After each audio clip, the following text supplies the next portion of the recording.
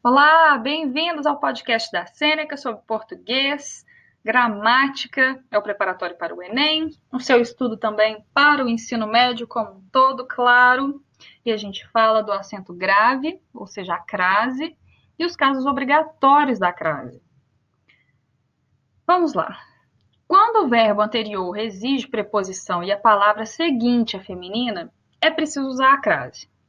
Um exemplo para vocês. A professora adaptou-se à turma. Esse à turma exige crase. Outro exemplo, vamos lá. Quando o verbo anterior exige a preposição e a palavra seguinte é um artigo feminino, as, a, um dos pronomes demonstrativos, aquele, aquela, aquilo, é preciso usar a crase. Por exemplo, ele referiu-se àquela cidade. Nesse caso, tem a crase no aquela. Ele não fez referência àquilo. Tem crase aí também. Nós não chegaremos àquela reunião pontualmente. Aquela reunião, aquela tem crase também. Outra situação, quando o verbo anterior exige a preposição e a palavra seguinte é um pronome possessivo com substantivo feminino ou então oculto, é preciso usar a crase. Ele dirigiu a palavra à secretária do diretor. Tem crase em a secretária.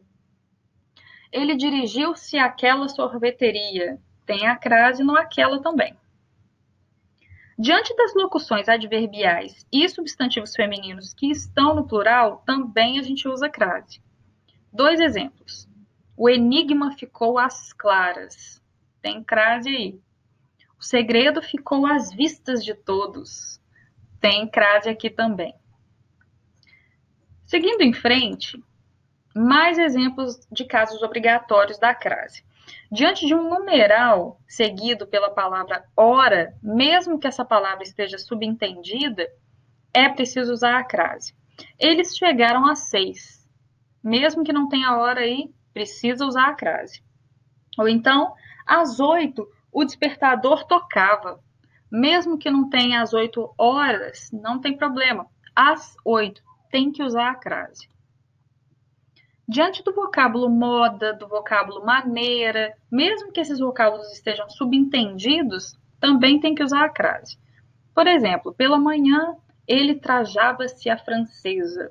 É como se fosse a moda francesa, mas não tem moda aí, tá subentendido. A francesa tem crase. Depois que os verbos que exigem preposição e antes dos nomes de lugares que aceitam a como artigo, também tem crase. Eu vou explicar isso melhor, um pouco confuso. Por exemplo, se eu falo que vou à França, nesse caso, tem crase. A França, porque a França aceita o artigo a anterior. Então, nesse caso, a França. Seguindo em frente, eu vou falar algumas frases aqui para a gente recapitular sobre o uso facultativo da crase. Por exemplo, nesse caso aqui, Marina sabe cozinhar a ou a francesa. Marina, desculpa, vou repetir esse exemplo. Marina sabe cozinhar a francesa. A francesa. Nesse caso, a francesa, ele é facultativo ou não? Com crase. Nesse caso, não é facultativo. É preciso usar a crase, a francesa. Outro exemplo. Ele vai viajar às 8 horas. Às 8 horas.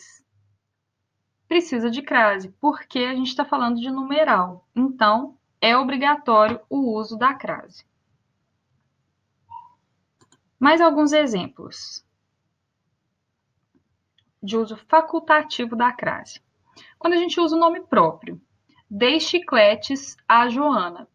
Pode ser a Joana com crase, como pode ser a Joana sem crase. Agora, se a gente vai falar da Ivete Sangalo, dei chicletes a Ivete Sangalo. Nesse caso, não tem crase, porque é um nome já de alguém famoso, alguém conhecido. Então, nesse caso, não usa a crase. Vou falar mais um exemplo aqui dos facultativos, quando não é facultativo. Ela foi embora às 9. Nesse caso, não é facultativo, tem que usar a crase. Bom, então, esse capítulo sobre o acento grave, os casos obrigatórios e os casos facultativos da crase vai ficando por aqui. Continue acompanhando que a gente fala de mais acentuação e mais gramática como um todo. Obrigada e curta a cênica já nas redes sociais. Até a próxima!